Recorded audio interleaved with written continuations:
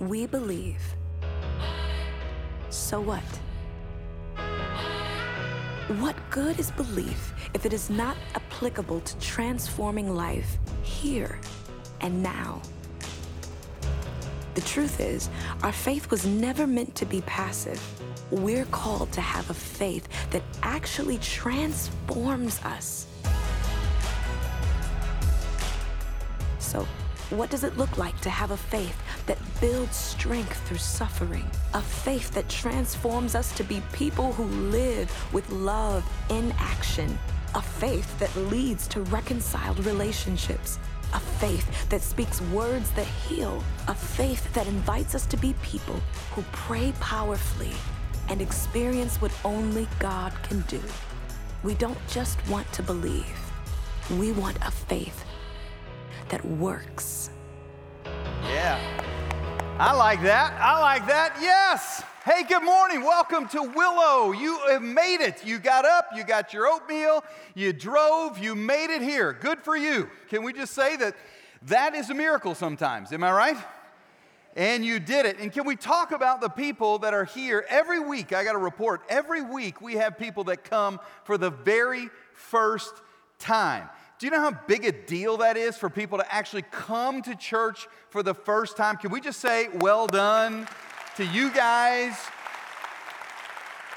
Because, you don't know what to expect. I mean, let's be honest. You don't know what to expect. You could come and it could be weird. I mean, you don't know. I went to a church one time for the first time. It was 3 hours and 11 minutes long.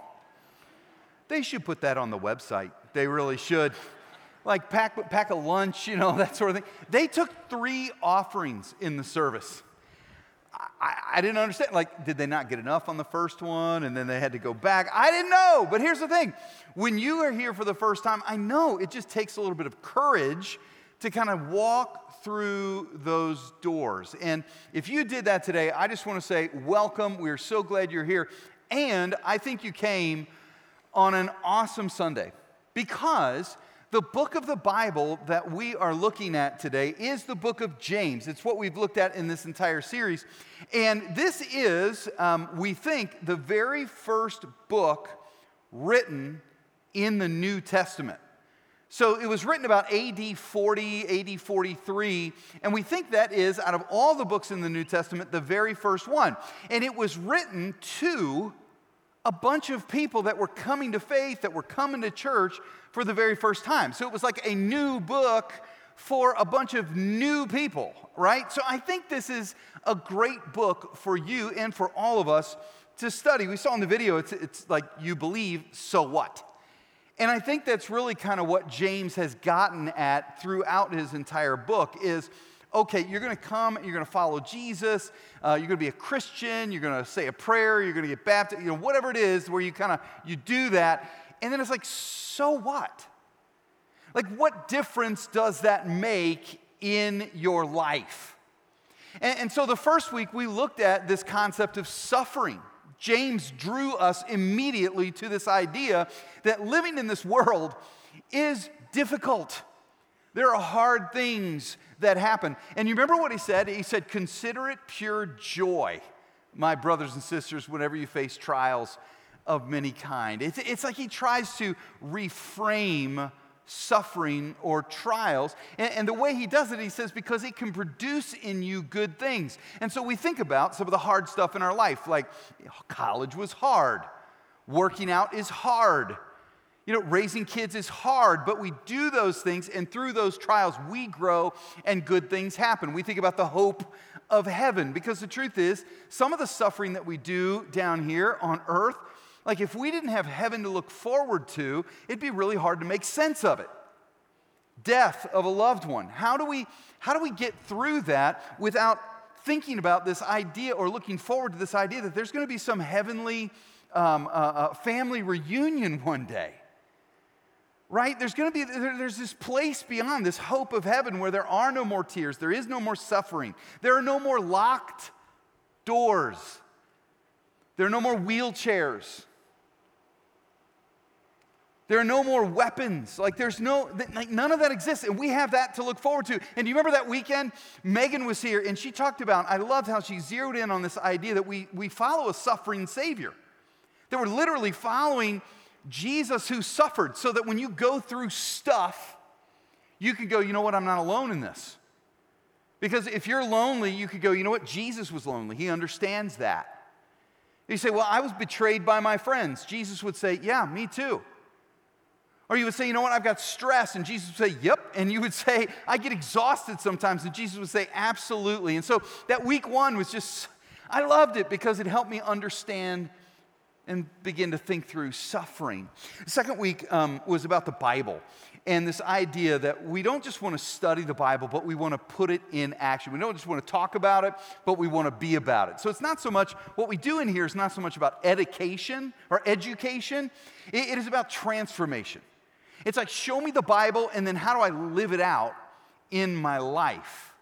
And then James talks, addresses an issue that was happening early on in the church.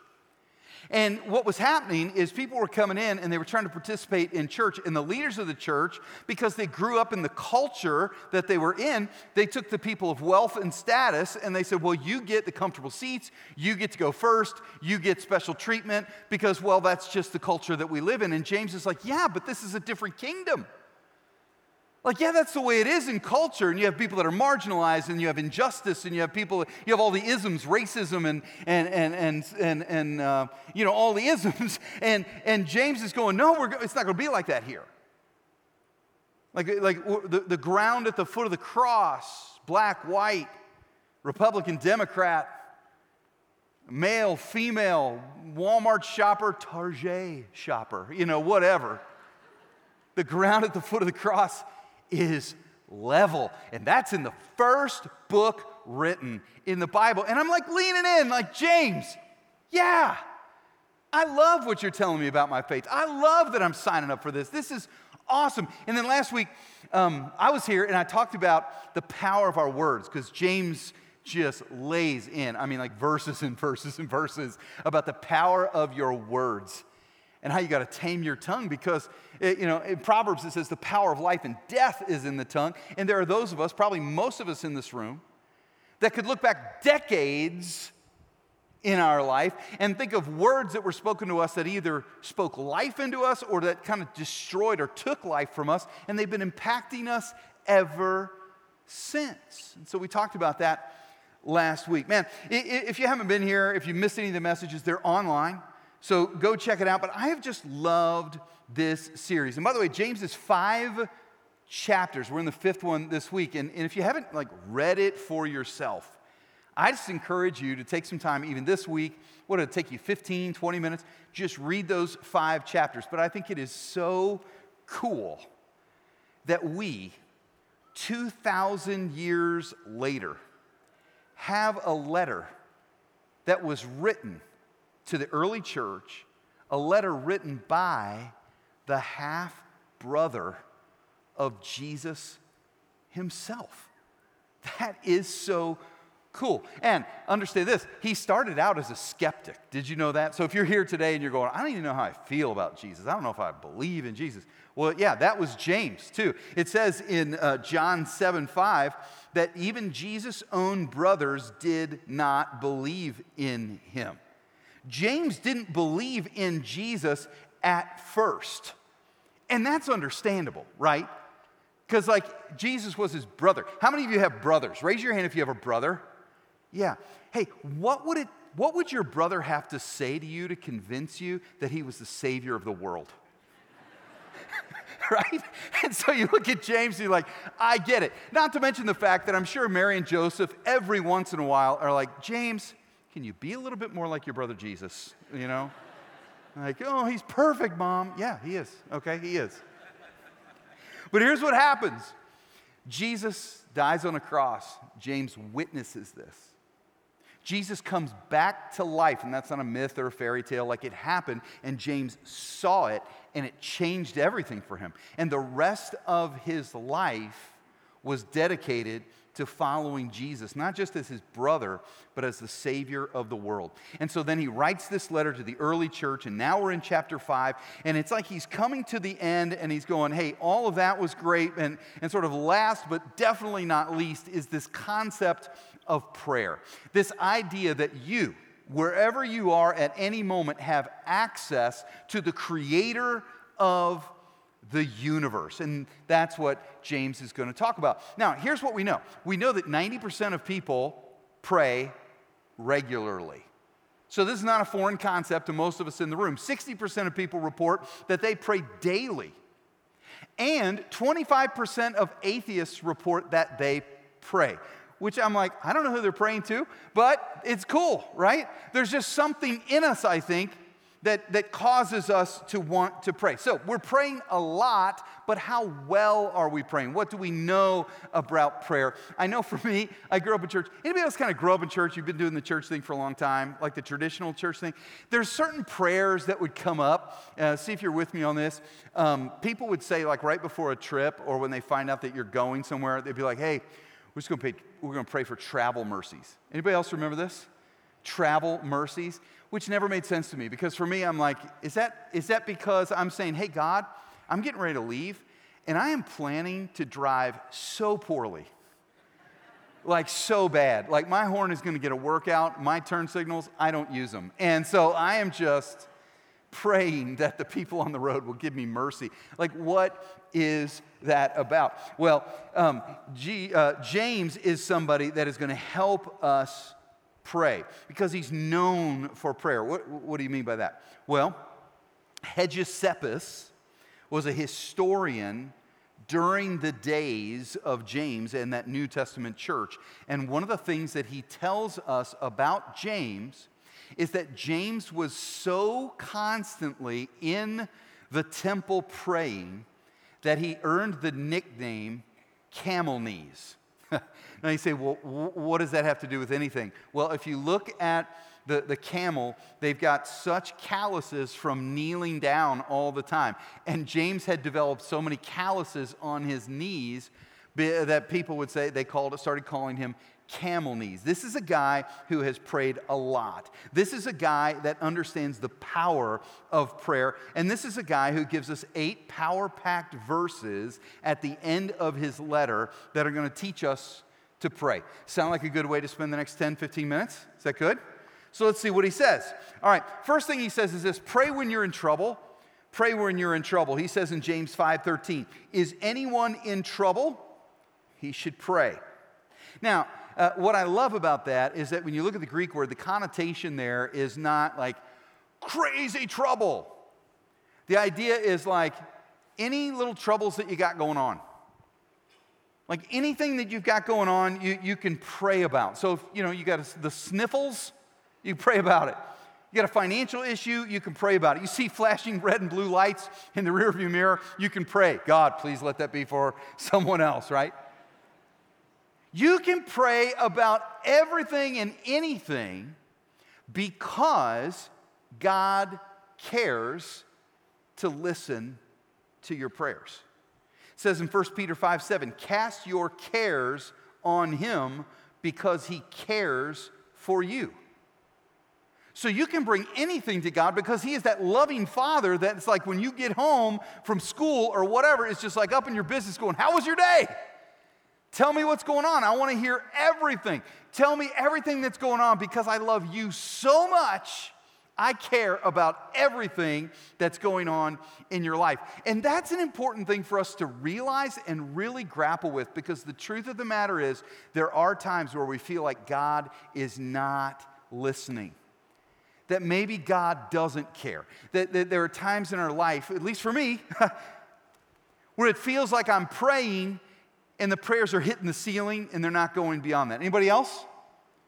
Where it feels like, I'm praying about this God. It's not like I'm praying for the lottery. It's not like I'm praying for some new car. I'm praying for like real stuff, and it just doesn't even feel like you're listening.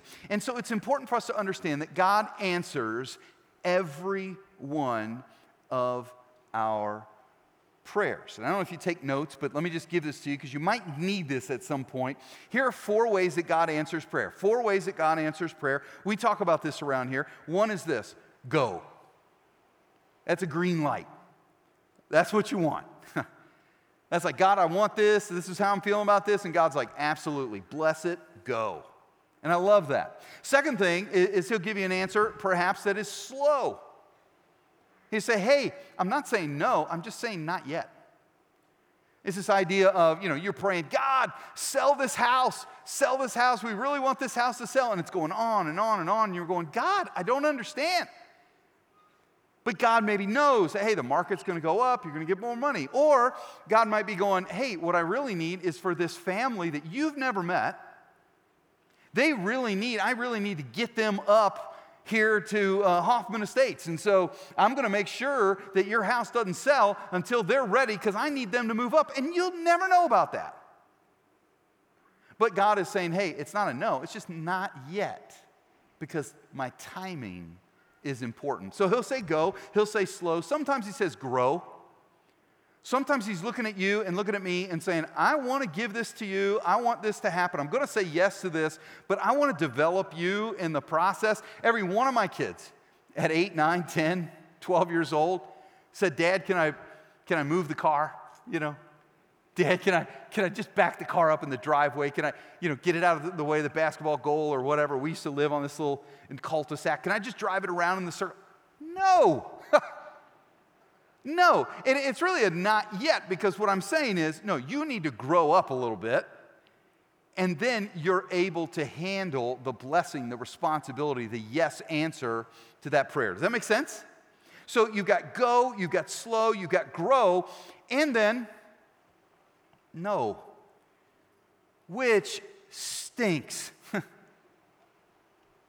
is super hard.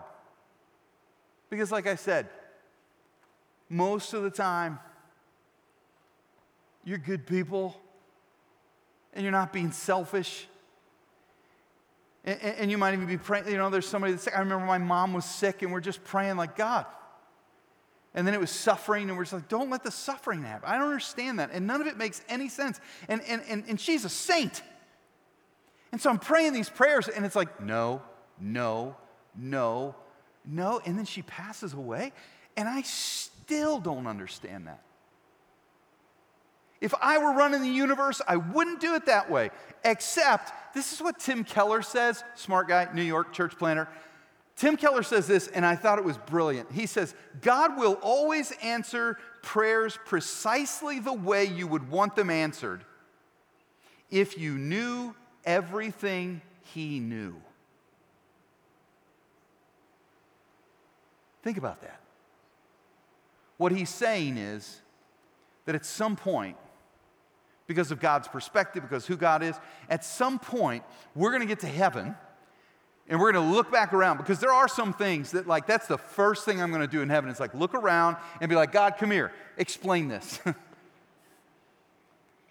And God's going to put his arm around me, and God's going to say, hey, let me show you what I knew. Let me show you how it all worked out. And he's going to show that to me from this heavenly perspective. And yeah, it takes faith to believe this. It does. But I believe, Romans 8:28, that God is working all things together for the good of those that love him. And I believe on that day, there are a couple of things in my life that I'm going, oh, and God is going to look, and I'm going to look at those things, and I'm going to go, I see now. And you are good. And it takes a lot of trust to believe that, but that's what being a follower of Jesus is about sometimes, faith. So, James gives us this idea that when we're in trouble, we can pray, and God loves you so much, he will always answer your prayers. And then James goes on, and he says, you know what? I want to talk about praying with other people. He talks about praying with other people.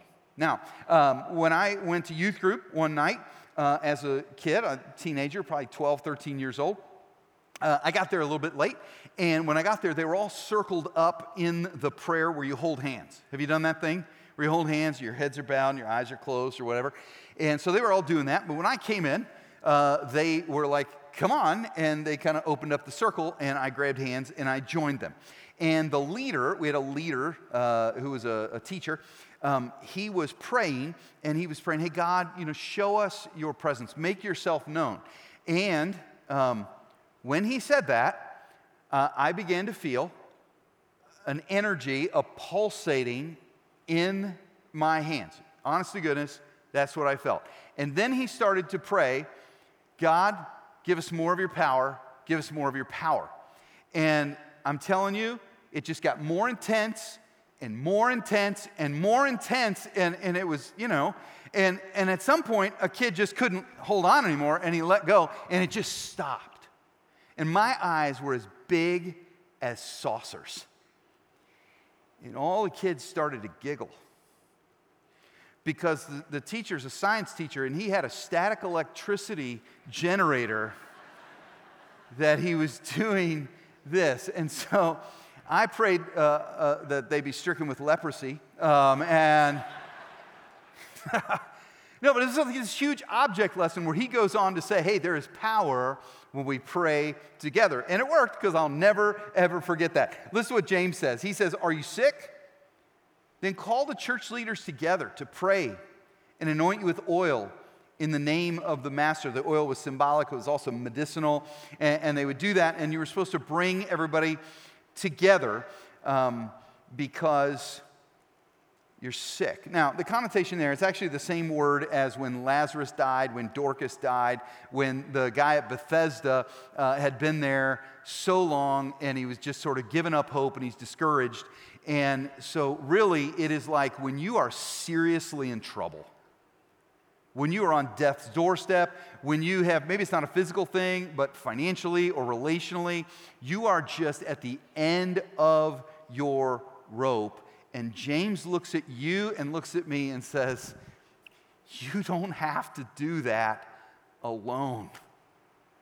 You do not have to go through that season alone. That is one of the beauties of church. That's why we do this.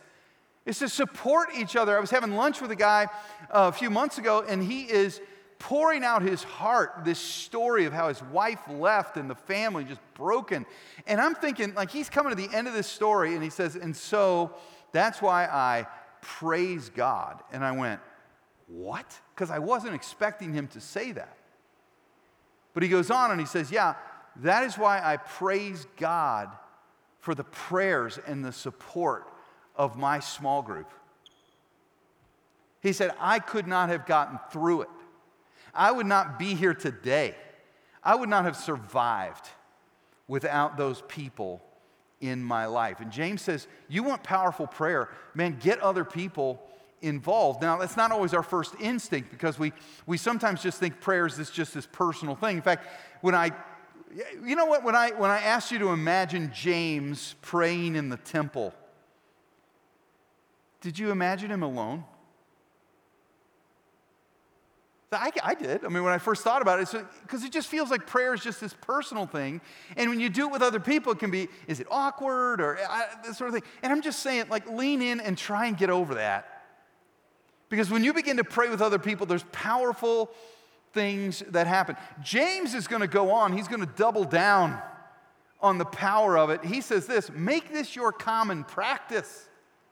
He says, confess your sins to each other and pray for each other, so that you can live together whole and healed. James says, I want you whole. I want you healed. And part of the way that negative thought patterns are healed, part of the way that addictions are healed, part of the way that your relationships get healed, part of the way that your life gets healed is to begin to share with other people the real stuff that's going on in your life. And there's a support to that, and there's an accountability to that. That's why AA is so powerful, because people bring their stuff and they share it with people. That's why, I mean, honestly, like Weight Watchers is so powerful. Or any really accountability. You get like a fitness coach, or you get a business coach, or you get somebody that you can share the real stuff with, and then they support you and they pray for you. And you say, but I tell you what, I'd have to get I'd have to be really close to somebody to share my stuff. And I would say, I get that, but doesn't it work the other way as well? That you get close to people by sharing your stuff? Like transparency leads to trust, which then in an environment of trust, I feel safe to be transparent. And because you're transparent with me and you're vulnerable with me, then I feel safe to be transparent with you. And it's just this powerful circle. So I would just encourage you to think about that. Do you have people in your life that you can pray with, that you can share your stuff with? Okay, James says, pray when you're in trouble, pray with other people, and then pray powerfully. Pray powerfully. And you'll see that I put an acrostic up there, P-R-A-Y. That's because this fall, really this whole year, we're rolling out a 10, 11-week discipleship experience called Rooted. And it's just a powerful deal. And one of the things that it does is it teaches you to pray and offers this acrostic. This idea that when you pray, it's not just going to be some, laundry list of stuff that you want from God. Because the purpose of prayer is not just so that you get what you want. The purpose of prayer is that you connect in relationship with Jesus himself. And so just like it would be so weird for my only connection with my kids to be for them to just come up and say, Dad, can I have this? Dad, can I have this? Dad, can I have this? Dad, can I have this? Honestly, that is kind of the relationship with our kids, isn't it? No, it sort of feels like that sometimes. Anyway, but the best relationship involves so many other aspects, and you know what I'm talking about. So they offer this idea of praying this way. The P in prayer is the idea of praise. That we would come to God and we would say, God, we thank you for what you've done and we praise you for who you are. We focus for a little while our prayers on who you are and what you've done. And what we're doing there is we are reframing our perspective on life. Like we go through life and sometimes God's in the background. We don't think about it that much. We want to get God front and center and we want to really focus on who he is. Because the truth is, without that, sometimes I come into prayer and I'm going, God, I've got this really tough circumstance and I need your help. And in other words, I'm coming to God and I'm going, look how big my problem is. And what I probably should be doing is going, like, hey, God, or like, hey, problem, look how big my God is. Does that make sense? Like, God is so big. He's been so faithful because I've been spending the last 5 minutes thinking about all the amazing things God's done in my life. And so we start with praise. And then the R is, it's a good churchy word, repent. If you don't like that, you could say restore the relationship, because that's kind of what it's about. It's this idea of, hey, if we're going to be in connection together and we're going to talk about all sorts of things, if there's anything that's between us, then we need to get that resolved. Now, you might have a perfect family. In my family, sometimes we offend each other. Sometimes there are things that, it bothers us about each other. And we have a tendency sometimes, like I think most people, wouldn't it be great if we didn't have to resolve it? We just kind of ignored it and hope it goes away, and we just walk past it. And some of our kids, they're all teenagers now, some of our kids will at some time just sort of like move past it, and then like a day later be going, hey, can I borrow the car? Can I get some money? Hey, can I get sort of thing? And as the parent, if you've been a parent, you know that your very first thing, because you love to give them good things, but the very first thing that pops in your mind is, dude, you didn't, remember yesterday when you... And so what needs to happen in our relationship with God is we clear up those things. It's confessing sin, it's getting right with God. Then the A. Then that puts us in the place where we can ask, right? We bring our requests to God. Maybe you make a list. Maybe you think through the different roles and responsibilities of your life. Like, I'm a Christ follower, and so I'm going to pray about that, and then I'm going to pray about me as a family man, and then I'm going to pray about me as a pastor, and then I'm going to pray me as a, whatever. And so whatever the roles are in your life, you're a brother, you're a cousin, you're a whatever, maybe that's the way that you organize your requests. But I love the idea of organizing them so that when God answers them and comes through faithfully, you can write that down and almost have a journal of his faithfulness. And so we praise, we repent, we ask, and then we yield. We yield, we slow down, and we understand that prayer is a two-way conversation. And just like I don't want to do all the talking in my relationships with my wife, my family, I don't want to do that with God either. God wants to speak to you. God wants to speak to me.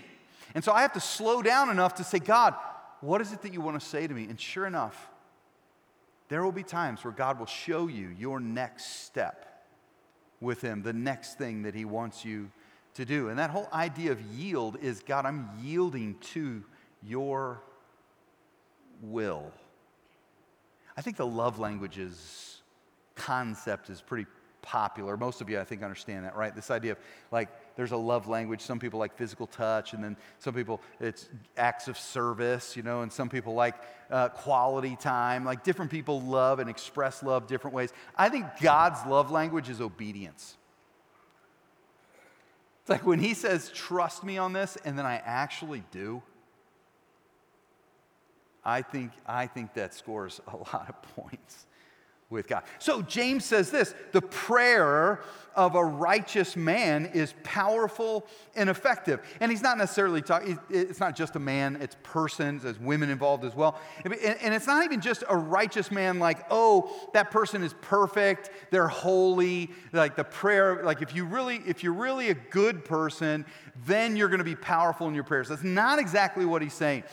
Because righteousness is really defined in Romans 3:22, where it says, we are made righteous or right in God's sight when we trust in Jesus Christ to take away our sins. So the idea is, what James is really trying to say, if you could read that in the Greek, the idea is those who have a right relationship with God, their prayers, because of that relationship, are super powerful. And you can see some amazing things happen in your life when you are in good connection and in good relationship with God. That's why prayer is so important, because if you're like me, you want to see God move and do amazing things in your life. We were building our first building, and I had this crazy idea at my last church. I had this crazy idea. We're going to build a community center and not just a church building. And so we were going to have sport courts in there, and we were going to have a school for the arts. We were going to have a cafe and all this kind of stuff, because I wanted to see the community using the building like 7 days a week, and us be engaging 7 days a week. I thought that would be amazing. And so I had this vision. And someone told me that there was a foundation that actually gave money to churches when they're building buildings, called the Lasco Foundation. And so I went on to Google, and I found this thing, but it was really hard to find. And the website was just this, it was like really obscure, and the application was like 4 questions, like it was just nothing. And then you send it on, and it just went shoo. And there was like nothing back. Nobody sent you like, hey, thanks for the application. We'll get back to you in 2 days or whatever. Like, I sent it on and I didn't hear anything. I thought maybe I'd signed up for the Illuminati or something. I don't know.